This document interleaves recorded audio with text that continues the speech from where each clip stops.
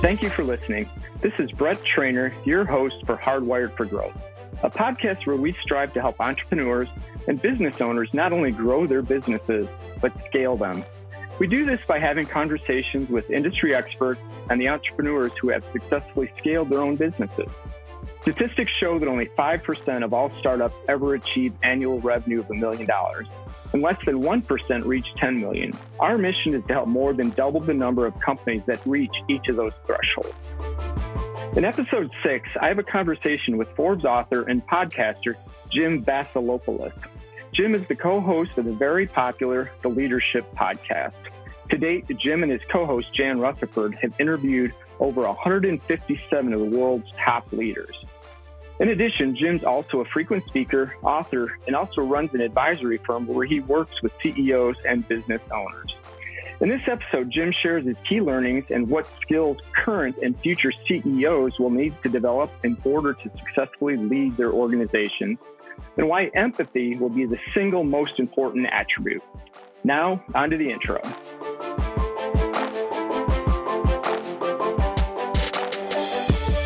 Welcome back. You're listening to Hardwired for Growth, a podcast dedicated to helping entrepreneurs and business owners who are looking for sustainable and scalable growth strategies. Led by your host, Brett Trainer. Hey, Jim. Welcome to the show. Hey, Brett. Thanks for having me. It's great to have you on. I know we've been talking about this, and actually you were one of the first folks that didn't guide me down to the path of the podcast, but, you know, with your success, what are you at 151 episodes on your podcast now? Yeah, it's crazy. And, you know, we've recorded probably 160 some, and it's flown by. It's fantastic. I love it. It's one of my favorite podcasts, and in the show notes, I'll have our listeners able to track it down. But if you're interested in what you all should be as entrepreneurs in leadership, it's, you know, one of the ones I can highly, highly recommend. Yeah, so, Jim, one of the things I like to get started with is, rather than job descriptions or, you know, titles, if you could tell our audience, if you met them at a cocktail party, what is it that you do? Yeah, well, I mean, if it's a cocktail party introduction, part of it is it a cocktail party I want to be at? Good point. Because you might end up having some fun with that introduction. But, you know, typically, very briefly, I'll tell people, you know, I've been very fortunate and blessed to have some success in my life. And now I'm a business consultant and executive coach, and I help other people find their success. And that's what, you know, really feeds my soul and is something I love doing. And I'll probably do until, you know, I'm not able to do it.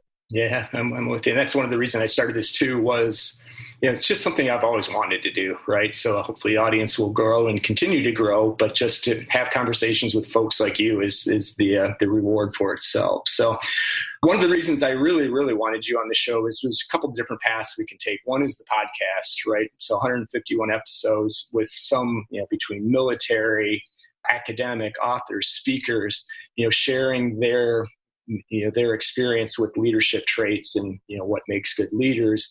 You know, I'd like to start down that path, and, you know, what's your biggest takeaway from, you know, 151 episodes with, like I said, some of the top thinkers in leadership? Yeah, it's been really interesting. And, you know, I think we had the good opportunity. I co-host the show, the Leadership Podcast, with Jan Rutherford, a buddy of mine. And so we were asked to speak at, for the Air Force a few months back. And we were going to talk about, we did a session on like, what are our biggest takeaways at the time after interviewing over 100 leaders. And the thing that really stood out, there were a couple things that stood out with us. One of them was leaders, you know, are just super curious. And the curiosity is just this really powerful thing that feeds lifelong learning. It feeds empathy towards other people, because if you're curious, you know, say, what motivates this person? You know, what's making them think? How are they thinking through this problem? And so we really found that a common trait among the more successful leaders was curiosity. And so that was a really cool one. Another one was just, you know, just having, I think, you know, really strong values, knowing where you want to go, you know, not just trying to do things for other people's motivations or other people's needs, but saying, I have an internal compass and vision, and saying, I know where I want to go and where I want to take people, and being able to paint that vision for others so that you could have a collective sharing of those ideas. Those were like two really profound kind of thought processes. There's so many more, but the one thing that I thought was really interesting is we stopped asking it after a while, but like, what is the true measure of leadership? If you could measure it, how would you measure it? And we kind of came on the thing where it's like, it's really hard to measure. It's like, how do you measure the success of a marriage or something like that? You can't put a number on it. But I do think that ultimately the measure of a leader is their legacy and how many leaders they create. And so when you're looking at someone, it's not maybe necessarily that person's individual accomplishments, but the people who they led and they mentored and they helped educate, what were their accomplishments? And that's really gives you a different perspective on things. Those were some of the takeaways after talking to all these folks.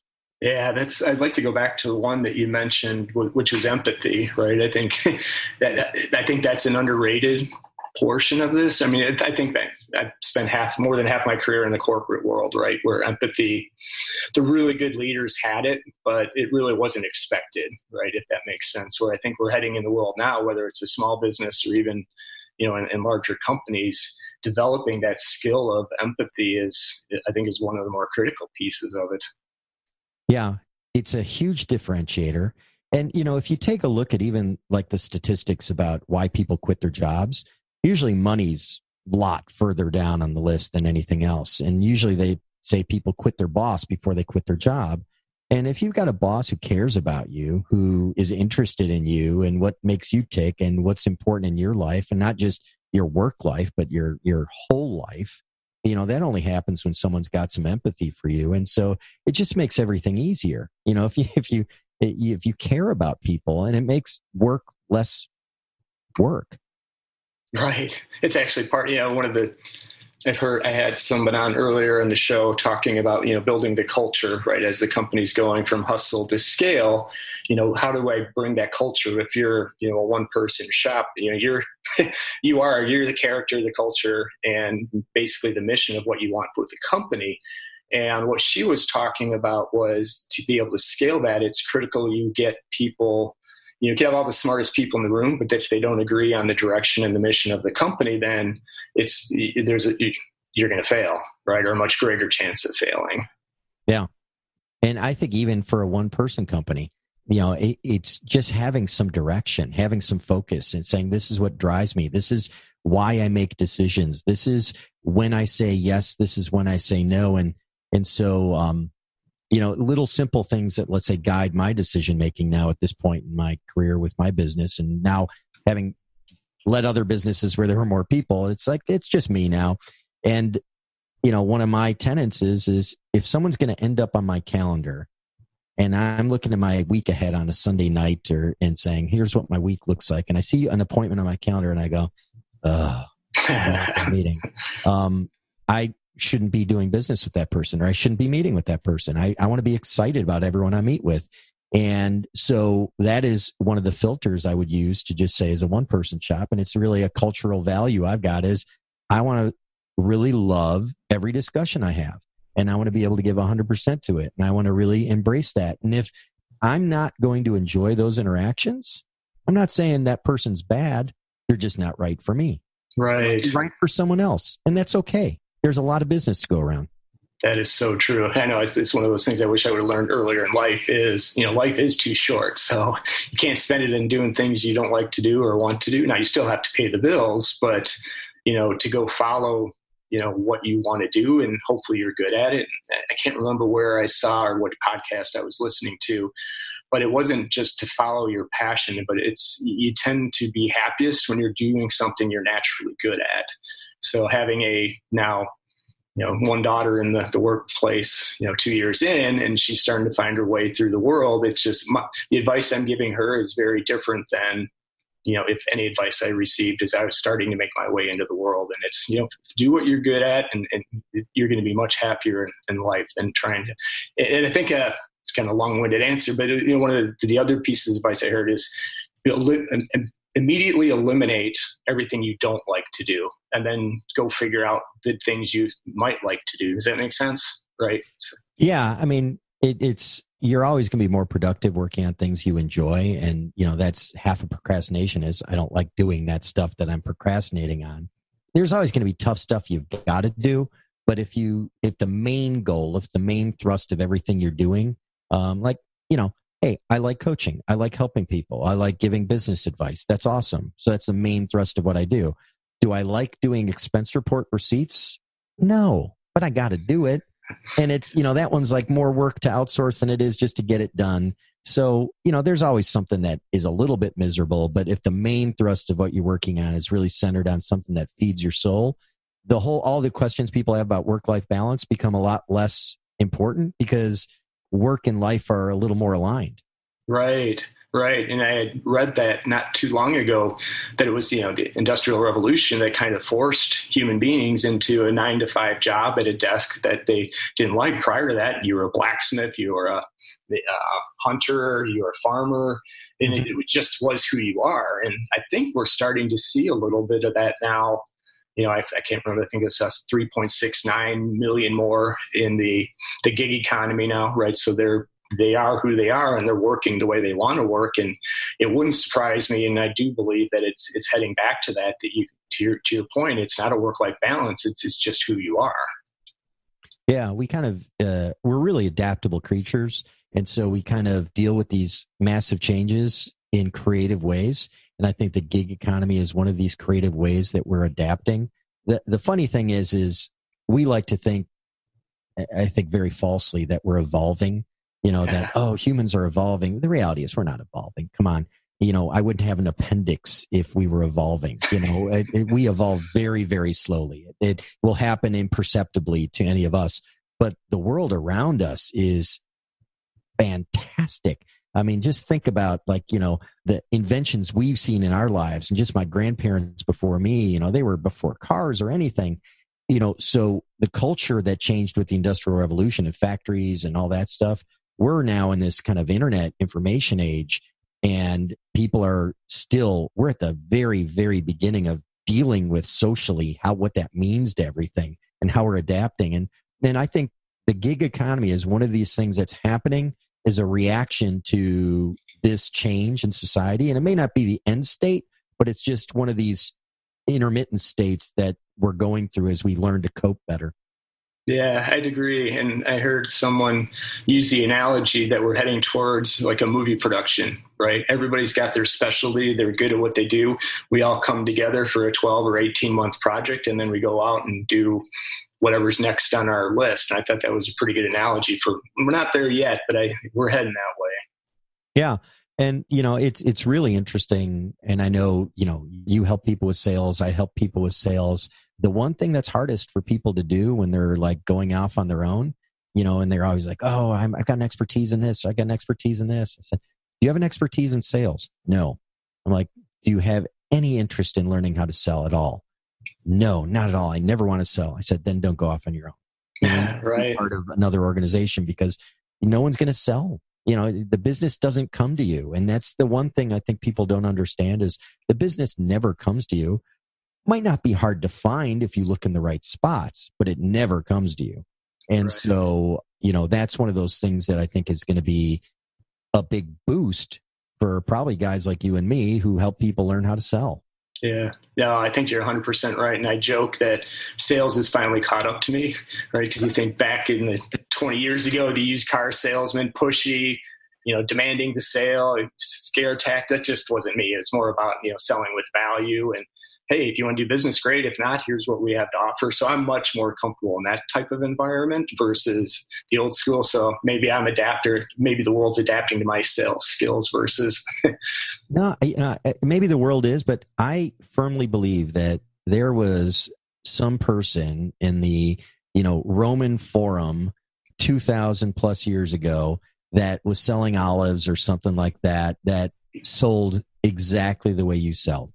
And it was like, oh, everyone knows Nick. Nick's a great guy, Nick will help you out. He's got the best olive oil. He'll always give you a good deal. He's a good guy. You can trust him. His word is good. And it's the same sales strategies that worked then that work today. People have an affinity for, people who are authentic. And we're seeing that, as a very prominent display of what makes a good leader or what makes a good company. We want people who are authentic, people who keep their promises and keep their word, who we can trust. that have values that are consistent, so people really resonated with, Google's do no evil or whatever it is, but that means a lot. Or brands now like Patagonia that talk about, we're about saving the environment. And so all those values that are, some are like, oh, this is the new way of doing business. They were really popular a long time ago too. It's just, I think people are less afraid to talk about it.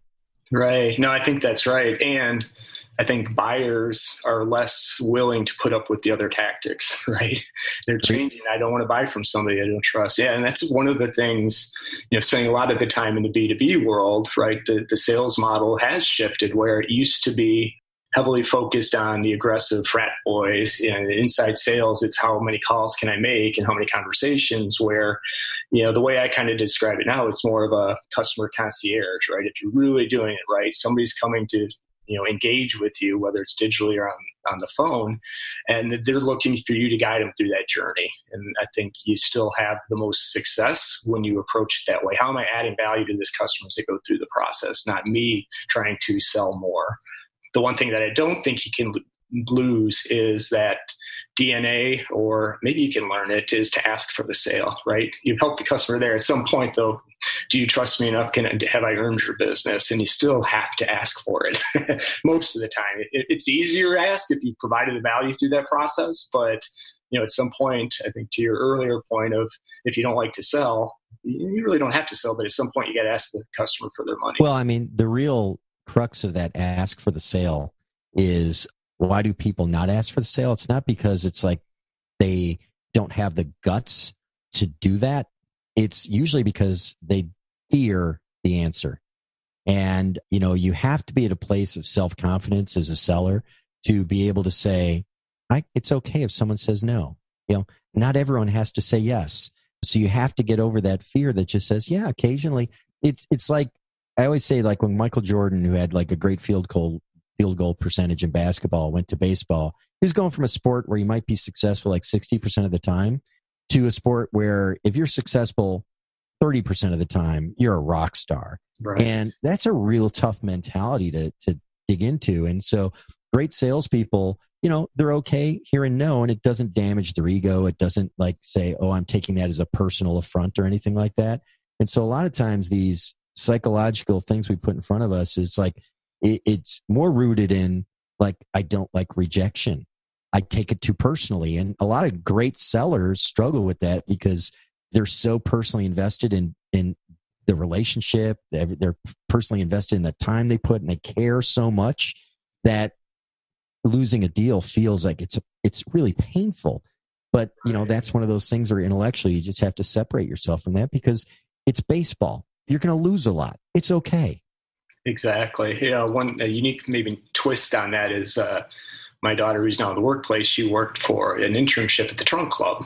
I don't know if you're familiar, the listeners are familiar with it, but it's really, you go down once, they get all your sizes, and basically once a month they're putting a package together of clothes for you. And so you don't have to worry, really geared towards men. And the funny thing is, as she was going through the process, she was completely fine with the cold calls and the follow-ups with people that had inquired. But when it came to reaching out to her network, which was basically my network, she was very uncomfortable with that. She's like, I feel like I'm selling, and I'm like, you're not. You're providing a service, and there's value to it. And if they don't see the value, then don't worry about it. And it was kind of an aha moment for her that said, hey, okay, that makes sense. As long as that's the way I think you got to look at it. And I'm trying to encourage everybody to stop saying sales, right? You're trying to support the buying process. And I think, the example, Brandon Mateka, who's on the show a couple of weeks ago in the market, he's all about the product market fit. And he's works with small companies or growing companies like you. And he just had one company that he made one small change in. All they did was change the title of their sales reps from sales to market researchers and drove the business 24%. Doing nothing else other than changing the perception of when people were calling in that it wasn't either inbound or outbound, that it wasn't a sales call, it was market research. Well, there's a ton of neuroscience that goes into just these small changes. But if you think about it, and this is really, it dovetails so well with the sales training I do, because I tell people, I say, stop selling, support the buying process, because when you are selling or being sold to, there's something that happens in your body where cortisol starts building up, and that's the stress hormone. And it really initiates your fight or flight reflex. And you don't want anyone to be there in a relationship. I mean, that's just, and a sale is a relationship that you want to build. But if you get someone to buy and you switch your mentality to the buying mindset, that when you purchase, when you hit click, buy on Amazon, you get an endorphin rush. And that's exactly where we want people to be. Now, if they were looking to buy something, they were, let's at least work with the positive emotions, the positive, brain chemistry rather than the negative brain chemistry. So what you want to do is just, make sure you're fishing in the right pond for the kind of people who would be interested in buying what you need, that there's going to be a value fit, and then just help facilitate the buying process where people's endorphins are kicking in, they're feeling good, everyone's happy, and they're getting something of value. And as long as you're honest and you've got some virtue in what you do and you're providing something that's going to give them value, there's nothing wrong with doing it the way that is less of a struggle, that's more fun and enjoyable for everyone. Without a doubt. And, the example I used, I don't know, the last time you had bought or leased a car, right? Then maybe it's just certain dealerships or certain places, but I had two very different experiences with two very different dealers. The one guy was giving me the features and the benefits, right, and saying why this was the best car. The other dealer I went to, he was just there to really support me through the process. How do I get him in and out of here? Hey, there's some cool features that we have this. Have you thought about that? But it was very low key, right? And I didn't feel pressured or nervous or on the edge because is he going to try to sell me on something now? I said, I'm not quite ready to make a decision. He didn't say, all right, just give me a call when you're ready. And it was such a positive experience. I bought 2 cars from him now over the past, 5 years, but, it just changed the mindset. I had a very negative of the one dealership and then a very positiveness. And it was just one guy, one person within that org. So I don't know if it was intentional or if that's just the way he is. Yeah, it's tough. I mean, it's tough to get a whole organization to be intentional in that perspective. But that's part of my mission, what I'm trying to do when I work with companies. But individually, you can find, usually when they say like 20% of your salespeople make 80% of the sales, what you'll find is those 20% typically operate in that fashion. The big sellers typically operate in a fashion where they build these relationships. They're really good at helping people. People feel like, very close to that salesperson. And they may even say, well, if you got a new job somewhere, Sally, I'll go wherever you go because I'm loyal to you.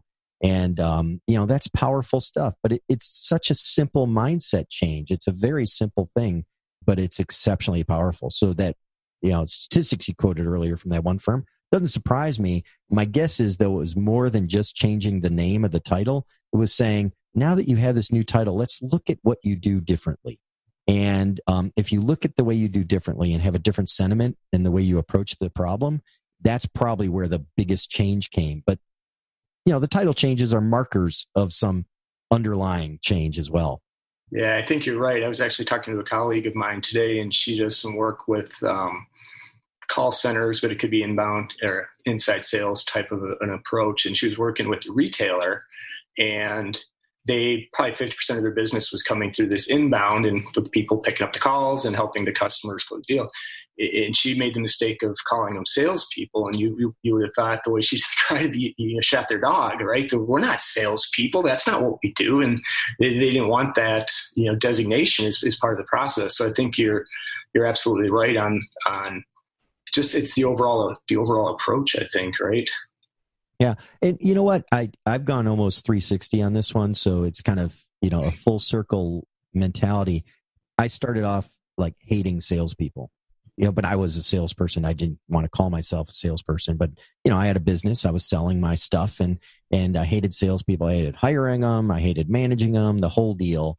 And I would not want to deal with anyone who had the title sales. And then as my business grew and we brought in some outside help, that really helped us kind of reframe our understanding of many things and really take some assumptions off the table. There's a guy by the name of Ford Harding came in. He's like the godfather of rainmaking. And he's a great guy. I owe him an enormous debt of gratitude. And he said, Jim, because we had a consulting company at the time, he goes, the highest art form of consulting is sales. He goes, your job is to go out there and give tons of value in the sales process for free to give people a taste of what it's going to be like to work with you later once they decide to compensate you for that. And, you have to do it quickly. You have to do it well. You have to establish instant rapport. The consulting that you do in a sales process is it's the finest. It's the most acutely honed. And that's why you should never be ashamed to be a salesperson. And I really went and I said, yeah, I proudly would wear that title. I wouldn't even tell my people. I wouldn't change their titles at this point. But what I would say is you got to approach it differently. And it's even okay to tell people, say, I'm going to approach this differently with you. But have people feel it rather than say it. And I think that's a real big thing about being authentic. You can say whatever you want. Right. You can say, our product's the best. Ours is the fastest. Our people are the best, and those are just words anyone can use. But when you really feel it through the experience you convey with someone, that's when people say, I'm going to buy into what you're saying. I'm going to pick up what you just put down. And that is, Ford Harding really got me to think differently about salespeople. So that title doesn't really scare me anymore. In fact, I don't mind a good salesperson.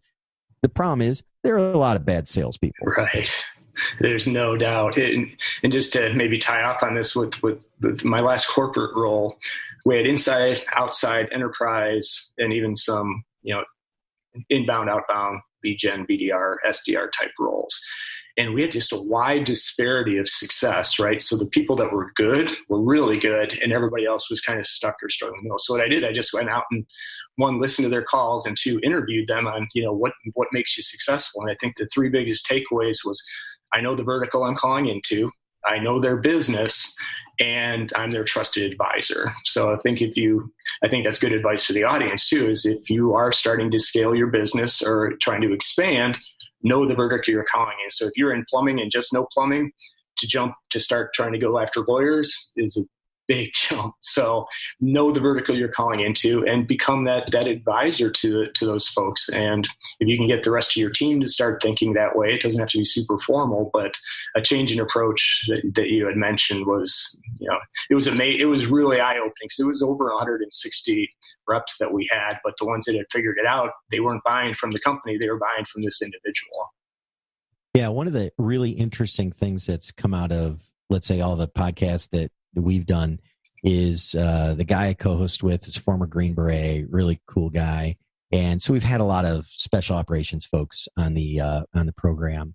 And the one group that really fascinates me are the Green Berets, in large part because they have this unique role in the military that's like part diplomat, part military advisor, part trainer, part, combat veteran. I mean, they need to be able to handle tough situations. So they're the first people we usually send overseas to deal with conflict areas when they say like, oh, so-and-so had advisors are in the country. It's usually like Green Berets. Okay. And they have this tough job of going over there, usually with a small group of people with, completely outnumbered, with usually a ridiculously difficult task. And they have to build trust and rapport very quickly. And you have to go in a country where you're not familiar with the culture. You have some familiarity, but still there's stuff you don't know. And you have to build trust and rapport very quickly. You have to go in and try and understand their world in ways that is meaningful to them. So they're upset with us. Why are they upset with us? And, we might here in the States say it's like something political or, ascribe it to something that's massive. It might be as simple as, something happened and their well got destroyed. And now they have to walk further to get clean water. And so these guys, instead of saying, hey, let's, talk to you about all this political stuff, they don't care about that. They say, dig us a new well. And they dig them a new well and everyone's happy. They're like, oh, yeah, we like the Americans. They dug us new well. And so it's really understanding that culture. So where I want to drive with this is, even if you go to a new industry, you can't know everything about them. Because if I had sent someone over there and said, oh, I want you to know about all these Pashtun, history, and you could go read all the history books and know the history better than they do, you're still not going to know their world. But you have to be open to the idea. You have to have that empathy that says, I want to understand if I'm going in from plumbing to healthcare, what's the terminology? What's the language you speak? So I sound like you. That's what they do. They do a ton of language training. What is important to you? What drives your success in healthcare versus what drives your success in plumbing? And just understanding these basic things to establish how do you win and what's the stuff that you care about, you're sensitive to. And it's the same skill you would have in sales going into a different industry or even a different region. Like, oh, Brett, you've been great in Chicago. We're giving you St. Louis now. And just, you have to understand what's different about St. Louis. And, it's these little sensitivities that I think they do actually a great job of training within the military to have them be exceptionally adaptable. And that stuff really applies well to any sales team. Yeah, I completely agree. And what a great job of bringing us back to the beginning, right? Where we talked about the key leadership was super curious. So being able to listen and understand, empathy and strong values. So I think that's a great way to segue from maybe leadership. And I do want to take a few minutes with you with your other part of the business, which is working with, I'm sure you worked with all sizes of companies, but really what I'd like, maybe some key takeaways from your business on companies that were looking to scale their business, right? They were maybe growing nicely or they plateaued. What were some of the key things that helped them grow the business and maybe a couple things to avoid, right? As they're starting to take this journey. Yeah. I mean, I think the easy place to have a lot of the discussion is like, oh, let's talk about sales issues when you talk about scaling, but let's just table that for a second, forget about it, because we could talk all day about stuff like that. I think some of the issues that you look at when you're dealing with scale is we think we have to, we worked so hard to get this far, and to get further, we need to work harder. And scaling is not about necessarily just working harder and adding more people. Sometimes you just need to look at the problem and redefine it differently. And so what works for a $1 million company might not work for a $5 or $10 million company, will definitely not work for a $20 million company, will definitely not work when you're scaling to 100 million. And so you need to have, recognize these inflection points and say, what is it that we need to look at to redesign this process that's going to fit our next phase? And sometimes those are executives that need help with delegation because, they've used to being like, a player coach. And now it's like, you got no more playing days. Your playing days are over. You need to coach. There's a lot more going on here. Sometimes it's cultural issues because you used to have a problem that was small enough to manage and you could have enough hands-on executive presence to be able to correct problems. And the problem gets big enough, much like with the military, when, the wars got really big and Stan McChrystal wrote the book Team of Teams, it was like the problem got too big. So he had to give people a more strict definition of like what their right and left limits were so they could make their own decisions and they could operate and know that we were all still pointed roughly in the same direction. And so shared vision, shared values, left and right limits, which, we would call like commander's intent, and then really giving people the understanding that what got you here won't get you there. So you may need to delegate more. You may need to do less. You may need to turn yourself in from an athlete into a coach and a teacher. And that's a tough transition for a lot of folks. And then, all the sales issues that go into growth. But, that's what everyone talks about. Right. And maybe we can take just a little bit of a step back and dig a little deeper, because a lot of the folks I'm working with right now are maybe a solo shop, right? So they've basically been so successful, they're at capacity, and then they just stop, right? They don't know what to do next. So maybe we just focus, this could be, a little bit larger of a company too. But when you're starting to think about expanding, one of my mantras is, stick with what you're good with, right?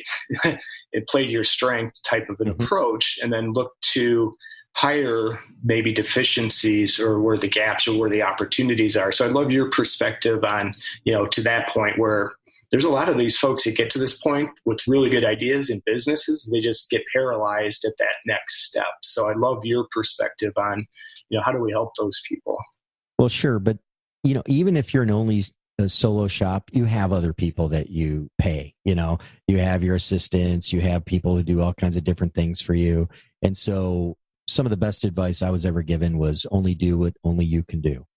And so if you really focus on that, there's a reason why, I stopped cutting the lawn years ago. And it was not that I actually kind of liked it. It was like one of these relaxing things I enjoyed doing. But at a certain point, it's like, I can get other people to do that. And other people can't do what I'm doing over here. So I'm going to stop doing that. So only do what only you can do. And that's a really good mantra to apply in your business. And, beyond that, even in the solo shop, what I would say, and this, might sound like completely terrible, but, okay, do what's most profitable. Okay. So you might say, I kind of sold out. I'm at capacity and I'm selling my product at this price or my service at this price. Double the price, Yeah, great. No, that's great. But if you think about it, if you double the price and, a bunch of people say no, doesn't matter. Right. You close 1 out of 4, it's okay. You're doing fine. And you'll find that sweet spot. I think that's so true because so many people underprice or undervalue the work that they actually do. And, will discount just to get the business versus sticking to, hey, I know the value that I can provide. And, I like that advice of keep doubling it until you can't.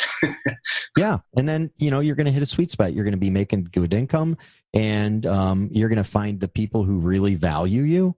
And, you're going to hit a limit when maybe you hit a point where it's like, okay, I've gone too far, or maybe I don't think I can go further. And then I'd challenge you to say, maybe you need to talk to different people.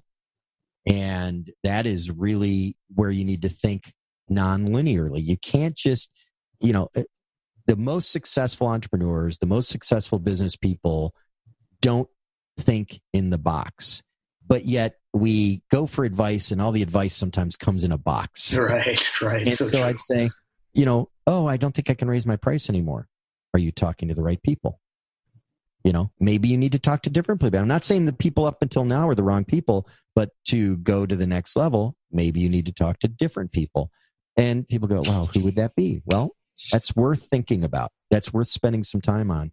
And so if you look at the gig economy and solopreneurs or people who have like small businesses, pricing is usually almost always the first thing I go after. I'm like, yeah, you're too low. Double your price. And it's not just like, let's raise it 10%, double it.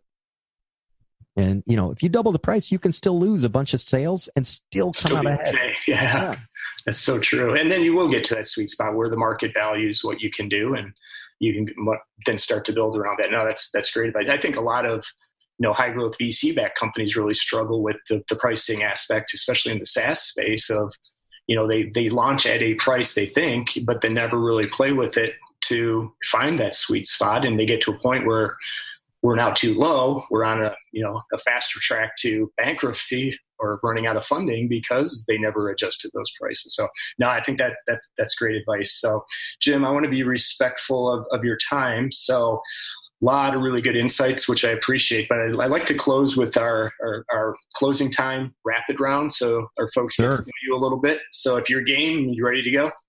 Ready to go. All right. So first, what do you like to do when you're not helping businesses grow? I'm a family man, so most of the stuff I do centers around, if it's not work, it's family. And then one of the passions of mine as well is to support veterans.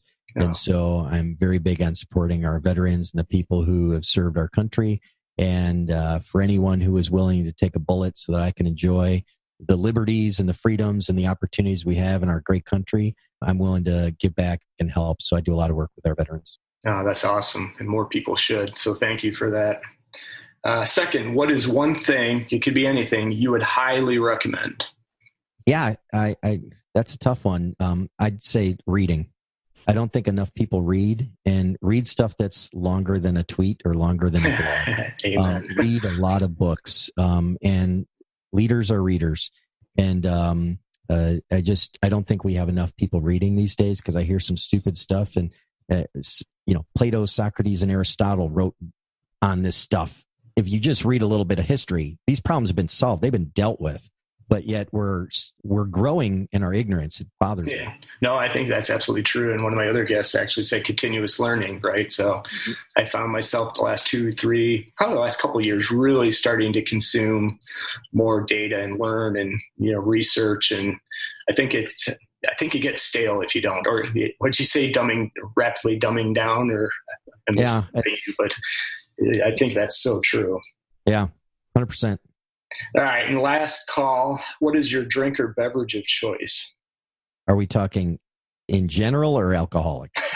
Whatever you want. I was just curious to see. I mean, if you see me on any given day, because my heavy drinking days are over, you'll see me drinking either black coffee or water. But if I'm out having a beverage, I'll take the advice of an old sales mentor of mine, Joel Kirsch, who said that Vasilopoulos, if you're out drinking with clients, you're going to drink one of two things, only two things. I said, what's that, Joel? And he goes, you're either going to drink scotch or you're going to drink Guinness beer. I said, why is that? He says, no one will ever ask you to chug a Guinness. And you can sip a Guinness all night long while everyone else has plenty of drinks. And he goes, no one will ever ask you to do a shot of scotch. And you can sip a scotch all night long while everyone else has a great time. And it proved to be sage advice. I acquired a taste for Guinness and scotch. And if I'm out at a party, you will see me with one in my hand, and it may be the same one near the end of the night. That may be some of the greatest advice I've ever heard. Probably wish I would have heard that, 25 years ago in my sales career, but it makes a lot of sense. I hear you. That's probably a good way to close. Is there anything else you want to discuss before we wrap this up? No, thank you for what you're doing. Appreciate it. The more people we have out there helping people thrive and grow in our country is great. So I wish you all the best. Congratulations on the podcast. And I look forward to collaborating with you. I appreciate it. Thank you, Jim. And lastly, if anybody's interested in learning more about you, I'll have links in the show notes. What's the best way to get in contact with you? Best way to get a hold of me is go to my website. It's Rafti, RAFTI advisors.com. So raftiadvisors.com. And our podcast is at theleadershippodcast.com. Yeah. And as I had mentioned at the start, highly recommended. I mean, leadership is everything. And if you're running your own company or just in life, there's a lot of really good guests. I think the last one I saw was, now I'm drawing a blank. Episode 150. Alden Mills, yes. Former Navy SEAL, great entrepreneur, really great episode. Yeah, I highly recommend that. And you and I were talking before we started. That's been one of your favorite, more recent ones, at least, right? Yeah, it's awesome. One I'll make my kids listen to.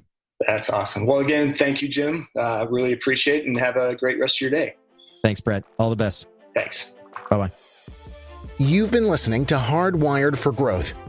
To ensure that you never miss an episode, subscribe to the show in your favorite podcast player or visit bretttrainer.com. That's BRETT, followed by his last name, TRAINOR.com. Thank you so much for listening. Until next time.